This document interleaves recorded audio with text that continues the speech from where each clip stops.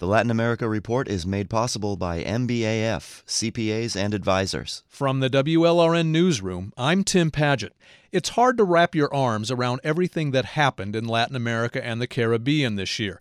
It's even harder to find any good news, from the violent political unrest that rocked capitals from La Paz to Port-au-Prince to a record number of fires that ravaged the Amazon rainforest. To help us make sense of 2019's overwhelming wave of news, the Miami Herald's Pulitzer Prize-winning Latin America reporter Jim Wiss spoke with me from his new base in San Juan, Puerto Rico.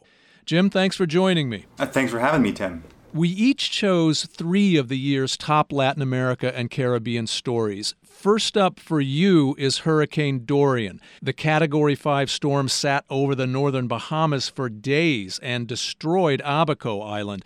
In the aftermath, people are talking a lot more about the relation between climate change and stronger hurricanes.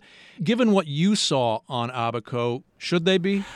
Just the scope of the devastation. You have to imagine shipping containers, dozens and dozens of shipping containers being dragged across entire neighborhoods for more than a mile and just literally just flattening stuff. It was a very surreal scene. So I think it's an unavoidable conversation to have at this point. Certainly the science has been pretty clear for a while that the warming oceans, the rising oceans, are making these hurricanes increasingly intense. I mean, Dorian was a 185 mile per hour hurricane. And a 20-foot high storm surge. Exactly. Next, I would point to the massive exodus of migrants escaping poverty, violence, and climate change, again, in Central America to seek asylum in the U.S. The Trump administration believes it got the deluge under control by forcing Central American governments to agree to hold these migrants. Will that really stop the flow in the long run? I mean, the short answer is no. There are more factors dissuading migrants to make the very perilous trek, and yet we're seeing, record numbers. 850,000 apprehensions this year. People will always make the trek in order to save their lives and save the lives of their families until you get the issues of the violence and the economy straightened out in Central America, particularly Honduras, El Salvador, and Guatemala. These countries need help, and the U.S. can help itself by helping them. I would agree. Moving up our lists of the stories of the year in Latin America, you point to the wave of citizen protests still raging in countries like Chile and Haiti. It seemed to take the world by surprise, but should it have?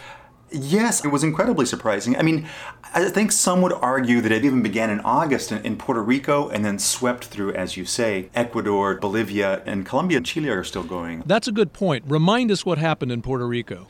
Governor Ricardo Rosselló was part of a WhatsApp chat group with some of his closest advisors, and it got leaked.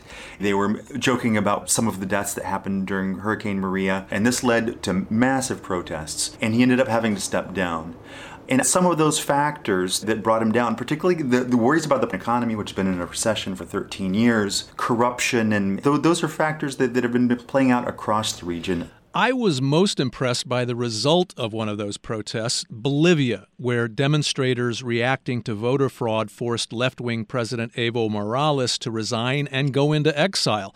He'd ruled Bolivia for 13 years, and his overthrow looks like a big blow to the Latin American left. Is it?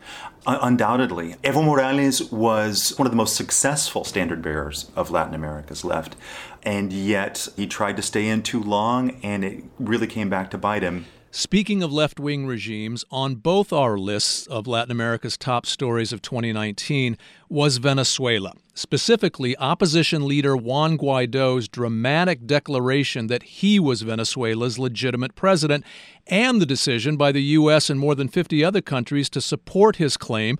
But there was just one problem. It really didn't amount to anything. Venezuelan President Nicolás Maduro is still entrenched in power.